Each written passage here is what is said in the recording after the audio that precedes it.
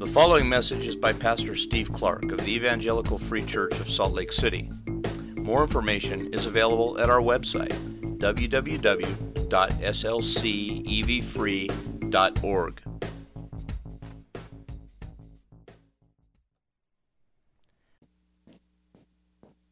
Lord, your name is majestic over all of the earth.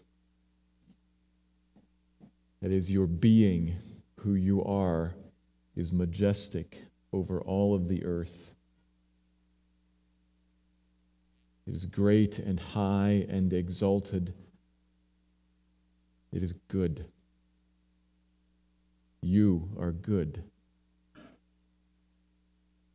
And we, small creatures, insignificant, really, by your goodness, by your grace, have been brought in to know you, brought into not just proximity, but brought into your very presence to know you, to experience the goodness and glory of your name, to see it shining not as a burning sun to consume us, but as a bright illumining sun to guide us and to create life. That's all by your gracious hand at work. Your name could have consumed, but instead it nourishes and causes us to flourish, and we say thank you. We pray that as we move forward and look at your word again, in this next hour, we look at your word, and then we leave here and carry your word with us, that you would do a work that opens our eyes, opens our minds, changes us, and then makes us new. Would you please introduce more of yourself to us? Conform us to who you are. Create life for us that is righteous and delightful. All to your praise, all to the glory of your great, magnificent name. That is the work that we look to you to do, and pray you would do it now through your word by your Spirit. Lord, I have words that I have prepared to say, and I'll say some of them I'll forget, others will occur to me and I'll say them, but it's just human words. Unless you by your Spirit, great God, you by your Spirit would come and would own human words and use human language to communicate glorious truth. So we ask you that you would give order to the human words, that you would give attentive ability to us in our hearing, but we ask more than that, that by your Spirit you would own the words and carry the word on them. So illumine this morning, we pray. Give life this morning, we ask you. Make us a different people. Bless us with the truth heard and comprehended. Change us with it. Build your people and honor your great name. It's in the name of Christ that we lift this up, thankful for him. Amen. We turn our attention this morning to Philippians chapter 1, picking up with Paul's line of reasoning where we left it 2 weeks ago. The Apostle Paul, as you recall, is in prison at this time of his writing. He's in prison awaiting trial before Caesar in relation to his bold evangelism throughout the Roman Empire. He's awaiting trial and verdict, and he's contemplating, in the passage starting in verse 18 and following, the couple of different verdicts that might result and what he thinks of that. As he looks ahead, as he looks ahead, he knows that he will rejoice in whatever happens, because he knows that the Spirit of God will come, will draw near to him, and will assist him, as the Spirit helps every true believer, will assist him to remain bold and faithful to Christ amidst all kinds of trial, including this one. Therefore, whatever happens, he knows his greatest desire, that in him, in his life, Christ would be honored. That's going to happen. So he's going to get what he wants and will be filled with joy. He knows he will rejoice, whatever happens, life or death. And life or death, he contemplates them both because they are both beneficial to him in different ways. So Paul thinks about, as we saw last time in verses 21 to 24, to live is Christ. If I'm given another day of life, if I'm given one more sunrise here, to live is Christ. It's all about Christ. It's for Christ. It'll be a Christ-centered life that I will live if I'm given life. So that would be good. And on the other hand, to die, that's gain, profit, literally. Far better, he says. And actually, that's what he would prefer. I would prefer to die and go to be with the Lord because he will enter into the presence of Jesus. Far better than anything here on earth. That's what he actually wants. He would prefer that. But if he lives, then there's a great purpose to live for Christ. So it's a win-win situation.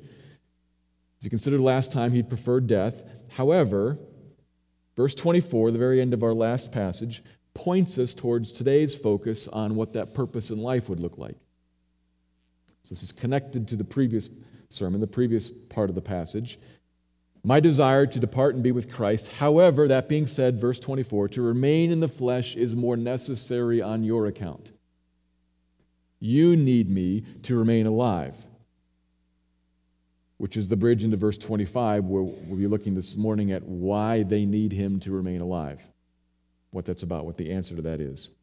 And as we look at this passage, what we're going to find is we're beginning to transition from this letter's focus on Paul, on what Paul prays, on how Paul's thinking about Paul's imprisonment, what Paul's contemplating about Paul's trial and the verdict on Paul's life. We're going to be swinging from Paul and things that concern Paul to the church and to us directly.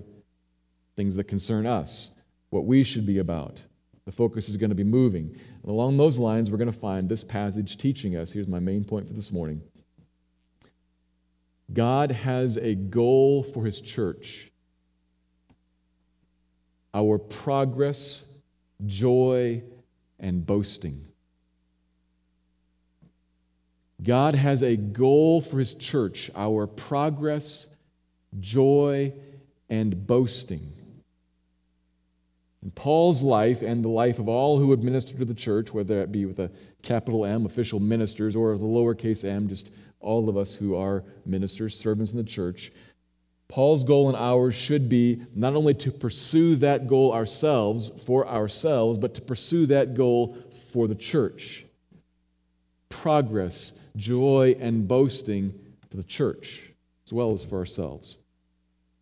We'll be considering both of those things this morning, with primarily looking at how we ourselves individually and we as a church are to pursue Christ. Progressing in joy and with boasting. That's where we're going this morning. Let me read the whole passage, beginning at the very end of verse 18 down through verse 26, but we're only going to be focusing on verses 25 and 26. Beginning with the end of verse 18. Yes, and I will rejoice, for I know that through your prayers and the help of the Spirit of Jesus Christ, this will turn out for my deliverance, as it is my eager expectation and hope that I will not be at all ashamed, but that with full courage, now as always, Christ will be honored in my body, whether by life or by death. For to me, to live is Christ, and to die is gain. If I am to live in the flesh, that means fruitful labor for me. Yet which I shall choose, I cannot tell. I am hard-pressed between the two. My desire is to depart and be with Christ, for that is far better. But to remain in the flesh is more necessary on your account. Convinced of this, I know that I will remain and continue with you all for your progress and joy in the faith, so that in me you may have ample cause to glory in Christ Jesus because of my coming to you again. We'll stop there. I'm going to make two observations. Here's the first one. And the first one is, if you're moving through this and wondering, the first one is much longer than the second one. It'll be okay, I think. All right, well, first observation. God wants His church to experience progress and joy in the faith. God wants His church to experience progress and joy in the faith. He has an aim, He has a goal, something He's after in the church. It's first expressed for us in this passage, verse 25. It's God's goal because while we see Paul's talking about what should I choose, I'm not sure which way I want to go, Paul really does not have any choice in the matter. He's going to be on trial, and Caesar's going to render a verdict. But actually, in fact, Caesar doesn't even have the deciding vote. Whatever verdict Caesar renders is going to be God's choice. God, who is sovereign over all, is going to be determining Paul's future. And though, as we saw, Paul would prefer to die and go be with Christ, he knows, verse 25, convinced of the fact that it's more necessary for the Philippians that he live. He knows what God's going to do. God, looking at the Philippian church and always intending to do that which is best for the church, Paul says, I know what's best. I know God always does what the church needs, so I know what God's going to do. God's going to send me back to you on God's mission. It's not really up to me, not really up to Caesar. God has a purpose in this. He's going to send me back. It's God's goal. What God wants done there is why I'm going to be released. So he continues, I know that I will remain, that is, live, and continue with you all.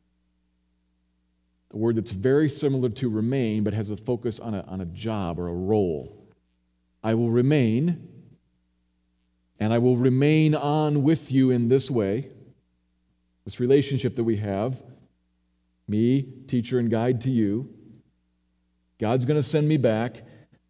Keep me in this role with you for your progress and joy in the faith. God's going to send me back because God sees that my presence with you is necessary for your progress and joy in the faith. That's what He wants for the church. That's what He wants for all of us. We always have this need. It's not a need that's ever finished. Our progress and joy in the faith. Consider them separately. We need progress in the faith. That is, progress in the whole, this is long, in the whole body of truth that makes up God's revelation to humanity about who He is, about who we are, about what is wrong with us, about what God has done to address and to remedy what is wrong with us in Christ, and about what God has done to open our eyes to see what God has done and to receive it, and about then how we are to walk and live having received that remedy from God, and about what God has done to enable us to walk and live having received what God has done, and about what is coming to us who have walked in and who have received what God has done, which is a mouthful.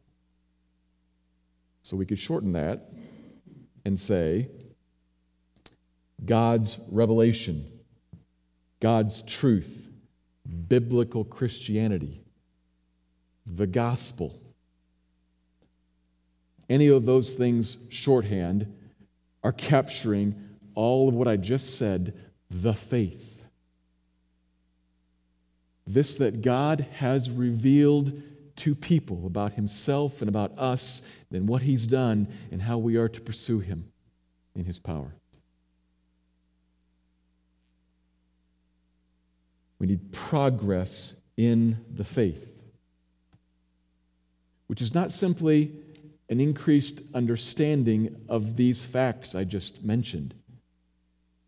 It includes that, certainly. It starts there. It must start there. But for progress, for there to be progress in people, in anything, there's not just an increase in knowledge and understanding about something, but there's an experience of change. Change that improves, that sees a shortcoming, a failing, a flaw, and in some way remediates that. It improves it, it changes, it modifies. That's progress, growth. So it isn't just, to take a simple example, if you talk about progress in a city's sanitation, progress in the sanitation of a large city, it is not progress to just understand germs. It's not progress to understand that if we had clean water, if we washed, then sanitation would increase. That's not progress. Progress in the sanitation of the city would be an actual application of these truths understood and then applied so that sanitation is. So that sanitary conditions, cleanliness, is. See the difference there? And I'm belaboring this point because many of us, I think, unfortunately, have confused increased understanding with progress in the faith. You may dramatically increase in understanding and not progress an inch. What we need is progress in the faith. The truth of, for shorthand, the gospel moving in, taking hold of us so that the character of a Christian's life or the character of a church's corporate life more closely resembles Jesus, not just knows more what it would look like to resemble Jesus. Difference. Actually resembles him. Is actually growing in Christ likeness. Paul is to help with that and will when he comes. But he doesn't wait until then. And really what this verse is this is the hinge right here that turns us towards the whole rest of the book, where he is going to teach on what progress in the faith looks like. When he comes, he'll talk more about that, and when he comes, he will model it. But until he comes, he's going to write teaching it and send Timothy. Chapter 2, he's going to send Timothy to model it. So if we want to ask, what does progress in the faith actually look like, we could just look at the whole rest of the letter. Verse 27, look at it next week. Let your manner of life be worthy of the gospel. Let your life show progress in the faith. Still in the same verse, that you would stand firm in one spirit, in one mind, striving side by side for the faith of the gospel. Progress in the faith would look like the people of God humble side by side together, standing for this truth in the public sphere. Not just knowing that they should, actually doing it. You need progress in that. Or chapter 2, you need progress in having the same love and of being of one mind like Jesus. In humility, counting others more significant than ourselves. Verse 14, we need progress in doing all things without grumbling or questioning, which is like Christ, humble and silent like a lamb when led to slaughter. So very unlike the world. Chapter 3, we need to count all things as rubbish so as to gain Christ. Chapter 4, to look forward to that which is coming, a citizenship in heaven, to lay all of our requests in front of God and leave them there and rest. Many of those verses sound very familiar to a lot of us. I picked a couple of the highlights. To know them and to have them ring a bell is not progress in the faith. We actually need to progress in being humble with one another, in living without grumbling and without questioning. in setting our hope on that which is coming, on a citizenship in heaven, in presenting our requests before God and walking away at rest, to actually be like that. Now, obviously, I'm just skating across top of these passages. We're going to talk about all of them more later. But the point I'm trying to press home now is there is truth to understand that then must change life. And what God wants for His church is honest to goodness progress in Christ likeness. Transformation in the church and in you. That you individually, that we and that you would not just be a saved person, but a transformed person, weaned away from the world's ways and transformed to be like Christ. That's what He's after in you and in us. Not just saved, different. A people who shine like the sun here on earth as we live differently. And as we experience our lived life differently. This gets me to joy. And to be honest, this in my mind, grammatically, the next point is the main point. Experientially, for me, this is the main point. Joy.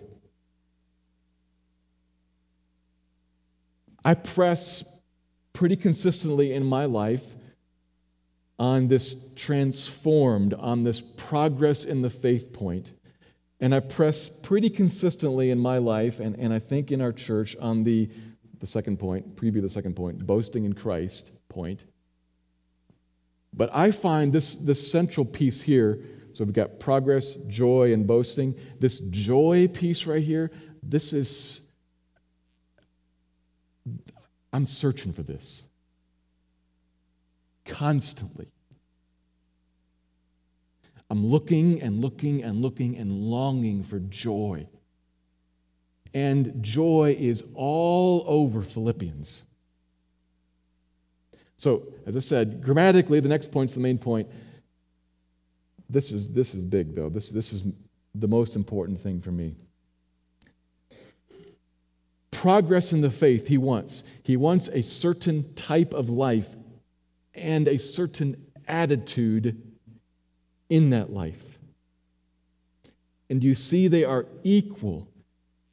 Progress and joy in the faith.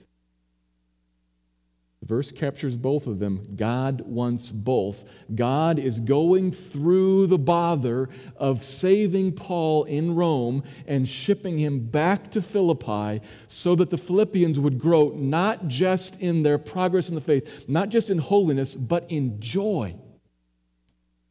I'm going to send you somebody, church, that will help you to enjoy this life that I want you to progress in. For your joy. They're both there. Joy is a requirement. God's goal for the church. And not only here. You jot down 2 Corinthians 1:24, different church.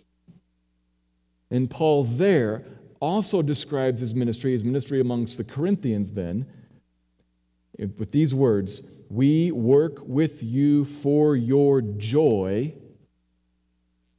for you stand firm in the faith. Look, he connects the two things again. In the faith, standing firm in the faith, joy. And that's what I'm here for, working with you, that as you stand firm in your faith, you would have joy. That's my job, says Paul, in Corinth and in Philippi, in the church. God's after our joy.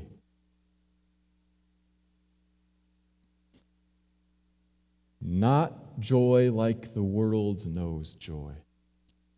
Joy in the faith. A joy that is not tied to good health or successful jobs or fun families or delightful cookouts on holidays. I don't know what you have planned this afternoon. You might have a great time this afternoon in the middle of wonderful weather with family that you enjoy, and just think, what a delightful day at the end of it. And it's not what he's talking about. Completely unrelated. Even if you thank God for it. Completely unrelated. He's talking about joy in the faith. That is, all the stuff that I just talked about before. Joy that comprehends, that sees and grabs firmly hold of, such that it changes my mind and fixes my thoughts on what is true.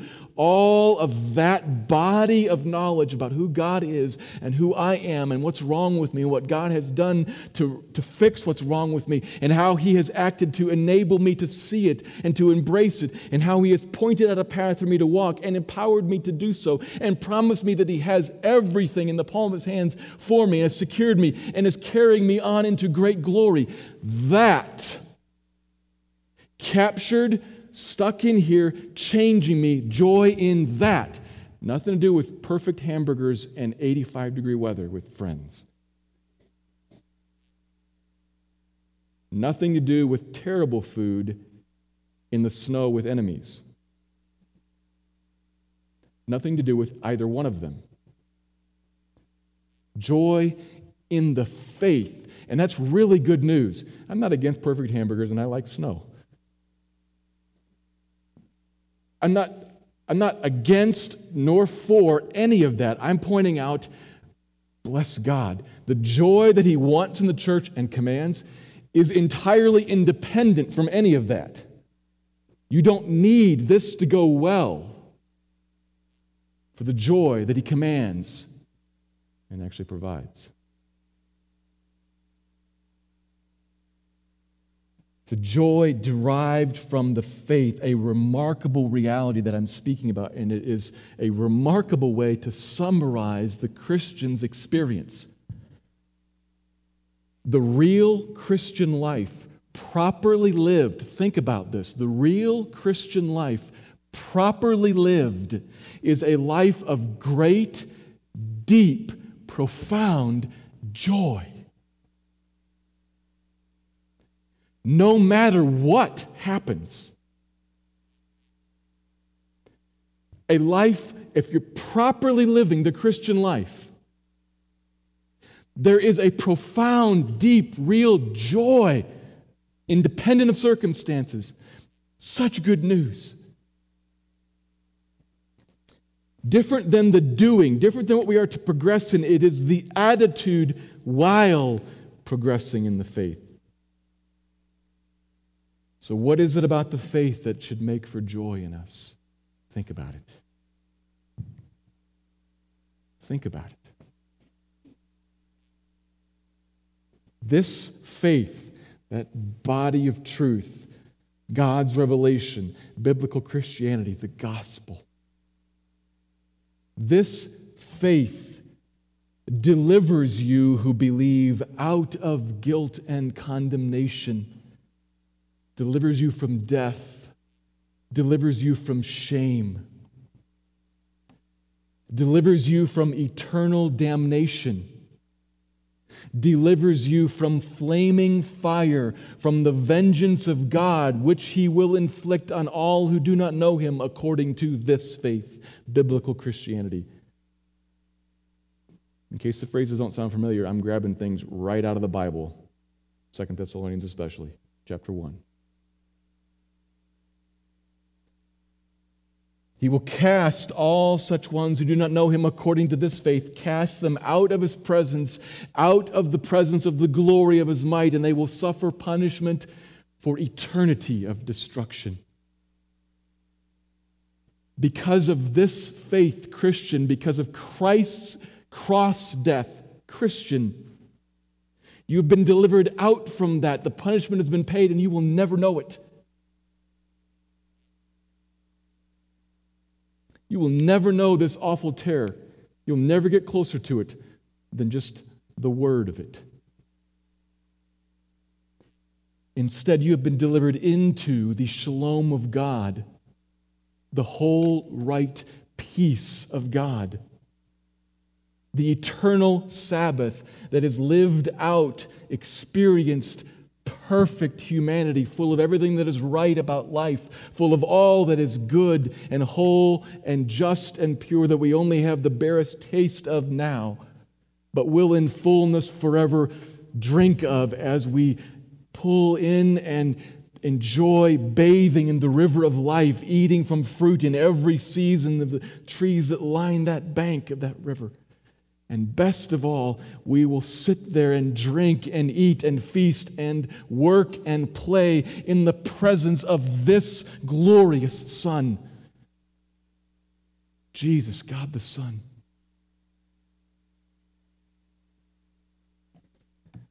The deepest desires for intimacy your heart has ever known will be met in relationship with Him.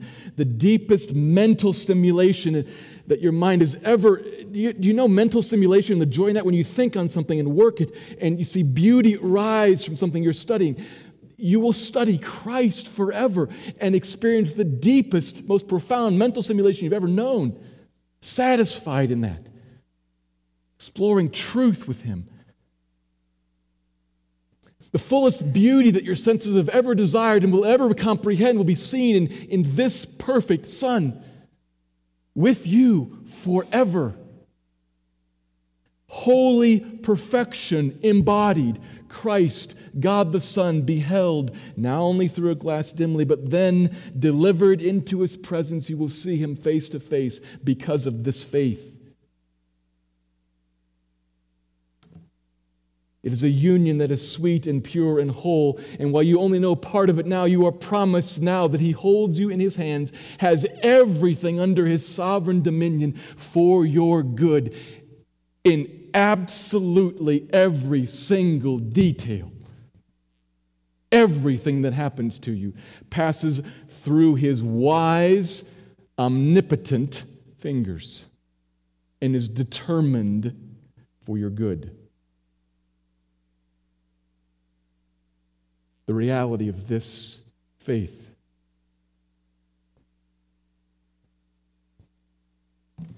We are His heirs, sons and daughters, friends. We are His people. We are His children. We are His. And the joy of this faith is the realization of all of this truth, the real belief of it, of this reality, gripping you so that it is more than just stuff the guy on stage said, but it is real. Real. So that you see it with your eyes, the truth, the faith. While we live in a world that brings sorrow, we are called to be ever rejoicing because this that I just was speaking of is the truth, is real for you, Christian.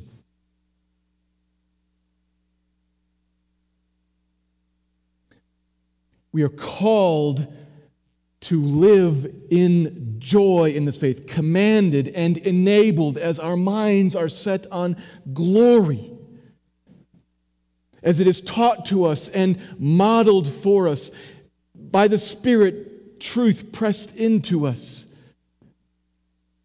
As our minds are set on it, on God and the gospel, what is there not to bring joy to your life? Oh, why so downcast, oh, your soul? Put your hope in God. This is the truth. It is real. It is more real than anything you will encounter here. It is the reality you are encountering here in all the other realities.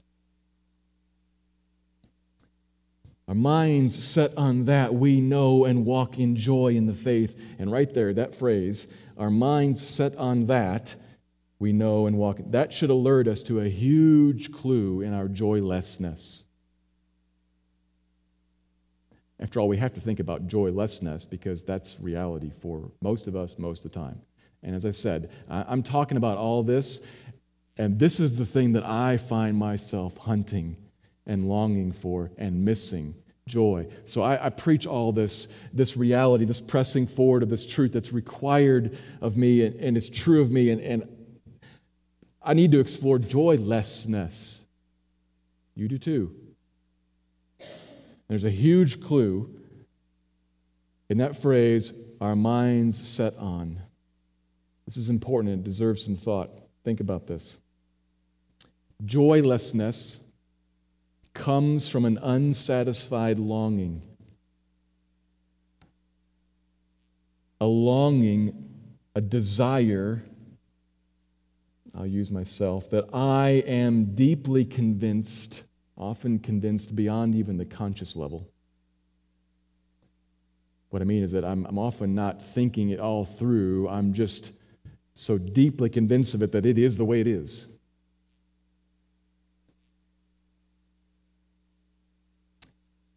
Deeply convinced that some particular longing or desire must be realized, must be obtained, or conversely avoided, in order for good, right life to proceed. I am deeply convinced that if X doesn't happen like it must, then any positive outlook on life is incorrect, impossible even. Maybe even inappropriate, I might think. I can't be joyful with this going on. That would almost be to justify it. I'm so deeply convinced that this desire must be for any good and right life to proceed. I cannot say good over a life that lacks this thing, or conversely has this thing. I cannot regard my experience as blessed and will not regard my experience as blessed if this desire is not met. And so I do not rejoice, I do not feel joy in this undesirable situation that is missing, or that contains, that is missing the thing that I am convinced must be for life to be good and right. Follow that. That's what's going on in joylessness. Maybe beneath the conscious level, but it's going on. And we need to take hold of that for a moment and analyze it and realize something. It is all self-determined reality.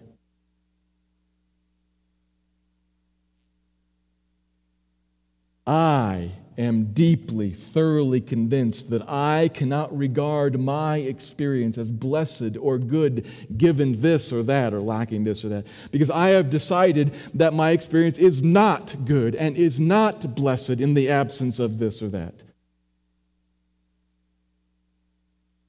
What do you mean, joy? This is terrible. It has, or it lacks, joy. You insane? Oh, sure. I'm a new creation in Christ, delivered from wrath into eternal life. But never mind that. Have you seen my workload? To be trivial about it. I just got passed over again for a promotion. Oh, indeed, I am an heir with Christ, and to live is Christ, and to die is gain. But my spouse can be so irritating, so uncaring, so hurtful, so abusive. And my parents don't listen, they don't understand, and I can't get a date, and I don't have any friends, and I'm so lonely, and my health is failing. Has failed. Woe is me. Now, I list off things there, and maybe in your mind you're thinking, oh, well, I'm not joyless over the fact that I've got a lot of workload. Yeah, you are. Absolutely you are. I list off some things that maybe we chuckle at and say, that's kind of light. That's 90% of our joylessness. I work too hard, and my spouse doesn't appreciate me, my parents don't understand me, and my friends aren't nice. That's 90% of our joylessness. And then add in some other stuff that's perhaps a little more serious. I have an abusive spouse, and I have cancer, etc.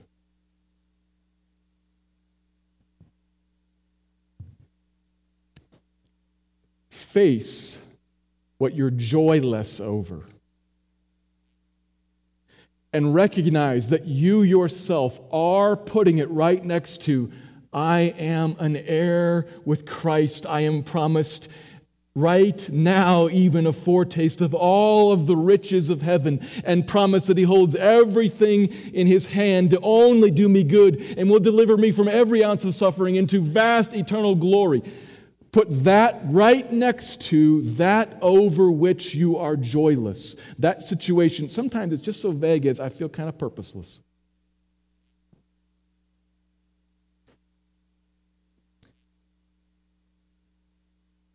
I'm so lonely, my health is failing, woe is me. No, blessed are you, Christian. Rejoice in the Lord always, and again I say rejoice. Commands, Philippians 4. Joylessness is just so much, get this, in the end, joylessness is just so much self-worship. That's what it is in the end. It is just so much self-idolatry. It is self, set up as God, determining what self needs for blessing and good, and mourning when it doesn't get it.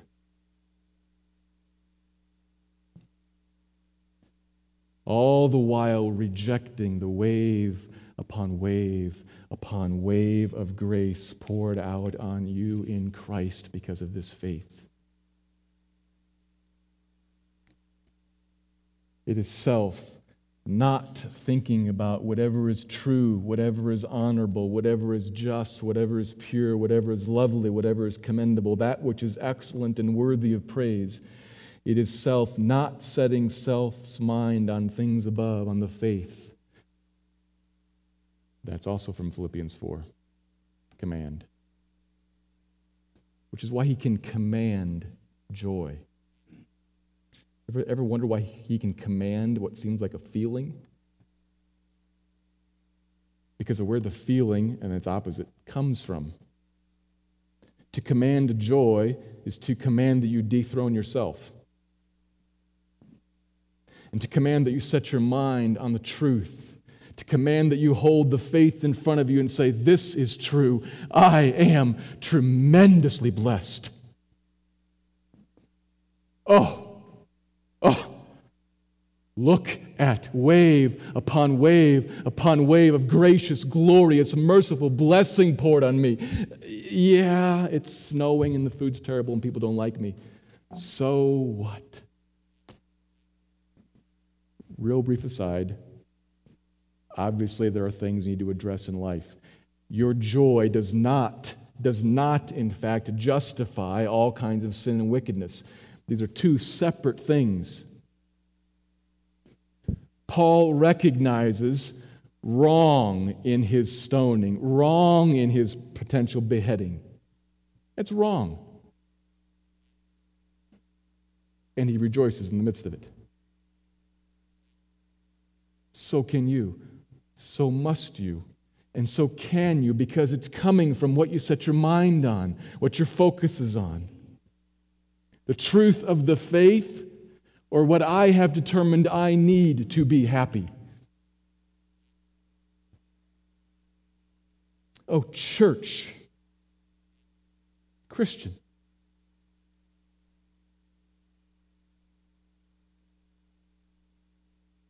Stop and think about this. There's a life we're to progress in. There's boasting in Christ is coming, and I'll spend a minute talking about that. Joy. It's commanded because it is the honoring of Christ and an acceptance of His worldview above my own. It's commanded. And my goodness, don't you want it? Yes. Spend your whole life searching for it. Here it is. Not just commanded, but offered and actually enabled. As he says, the faith is what drives joy. All of this truth, I'm going to lay it out in front of you and pour it all over you. Fill your mind with it. Reckon it as true, Christian, you fortunate person.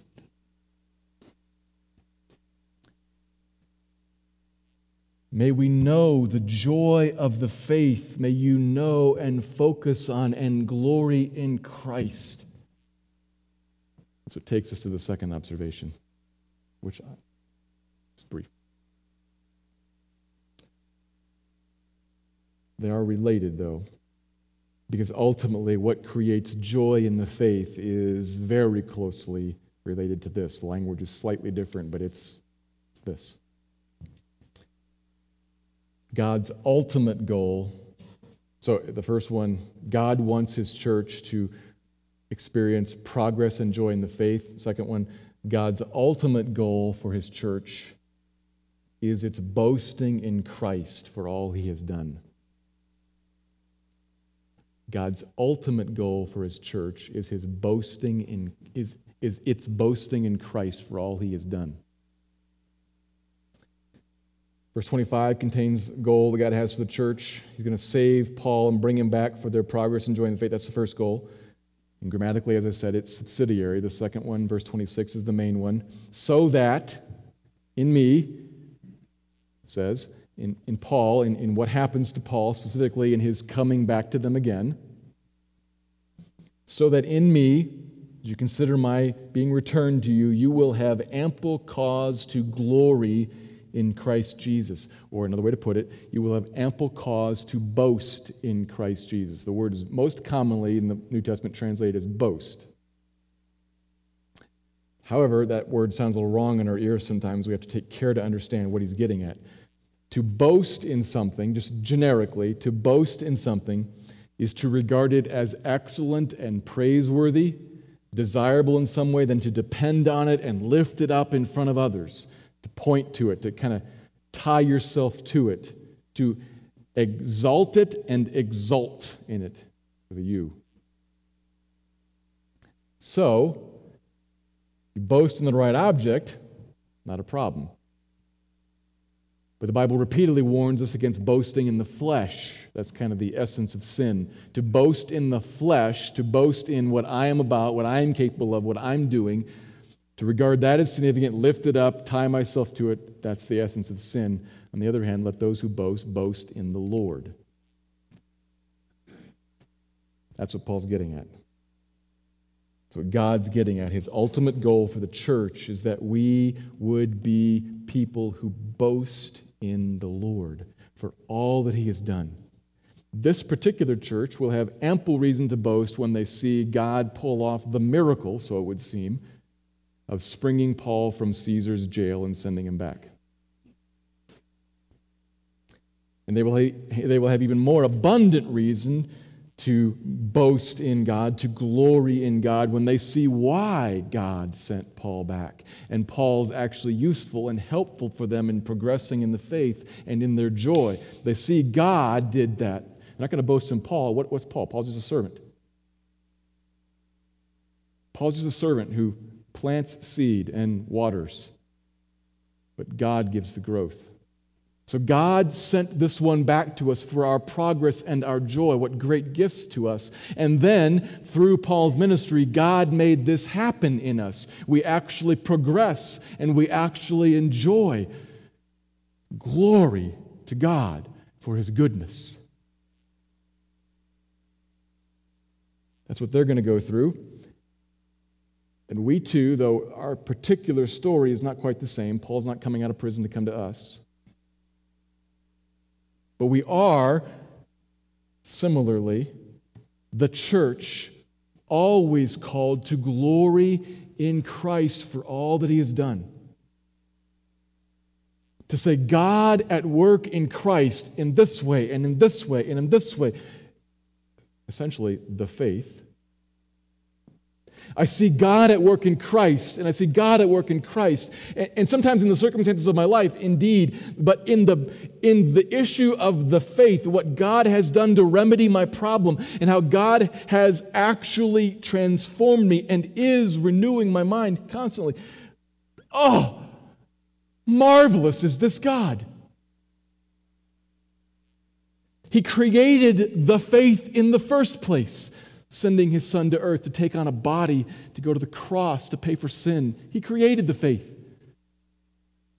And then He opened my eyes to it, gave me faith to trust the faith, gives me His Spirit to move me to follow His decrees. God, glorious in all that He does for me in Christ. So He should be the one that I set my eyes on. He should be the one that I boast in. Everything comes from Him and is for Him. All of our deep, profound joy that we want and that we grow in experiencing, it's because God has acted to provide it. What an awesome God. So, to boast in what God has done in Christ is what He expects of the church, because the church ultimately is not about the church. The church ultimately is about Christ. It's what He expects of us. And again, to obey Him moment by moment is great delight. C.S. Lewis wrote about, I mentioned this last week in conversation with somebody. C.S. Lewis wrote about his discovery as he was coming to faith, I think. His discovery about the answer why God's about boasting in Himself. At first it struck him as off. Why does God constantly want people to boast in Him, constantly want people to glorify Him, constantly want people to sing His praises? And he realized it's because in anything in life, human joy is enhanced by the singing of the praise. And he points out a couple of examples, but we could take our lives. How many times do you stand around, maybe two guys stand around and say, did you see that first goal that the Netherlands scored against Spain? Oh my goodness, there's a picture in the paper. The guy is like 5 feet off the ground, horizontal. He's about to head the ball in. It was amazing. I tell that story, and in the telling of it, I'm delighting. I am experiencing joy in the telling. I don't tell it to inform you. I tell it for myself. All of us. Everything you sing the praises of, everything you glory in, everything you boast in, you tell to enhance your own enjoyment as you revisit that thing. That's what Lewis discovered. That's why God tells us, boast in the thing worth boasting in, me, to my glory and to the actual final fulfillment of your joy, which is what I'm after in the church, joy and glory. Boast in the Lord for your own joy. It's a marvelous connection. Do you see the connection? It's a marvelous connection that the glorying in God and the joy of His people are connected to the same thing. It's marvelous. You cannot enjoy Him without boasting in Him. So boast in the Lord. That is, run through your mind all the facts of the faith. See the goodness of God in every single one of them, coming to deliver you from and to deliver you to and to secure you now and provide for you a future.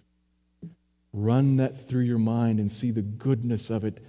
See the goodness of God in it.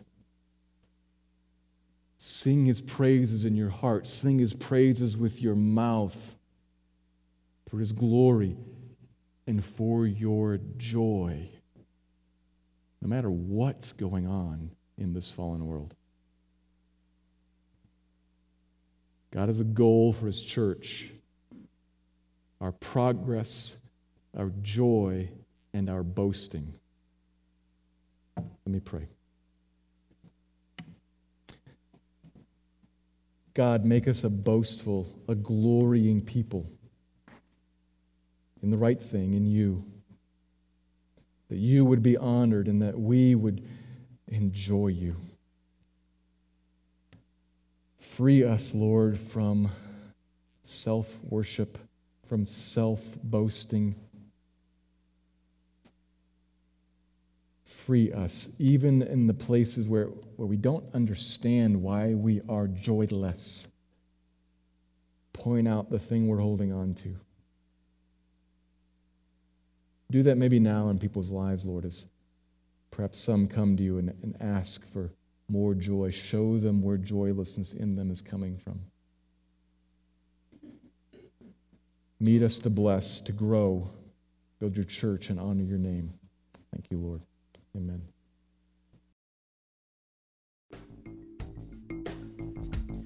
Thank you for listening to this message by Pastor Steve Clark of the Evangelical Free Church of Salt Lake City in Salt Lake City, Utah.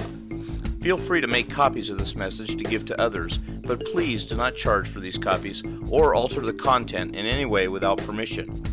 We invite you to visit our website at www.slcevfree.org or call us directly at area code 801-943-0091. Our mailing address is Evangelical Free Church of Salt Lake City, 6515 South Lion Lane, Salt Lake City, Utah, 84121.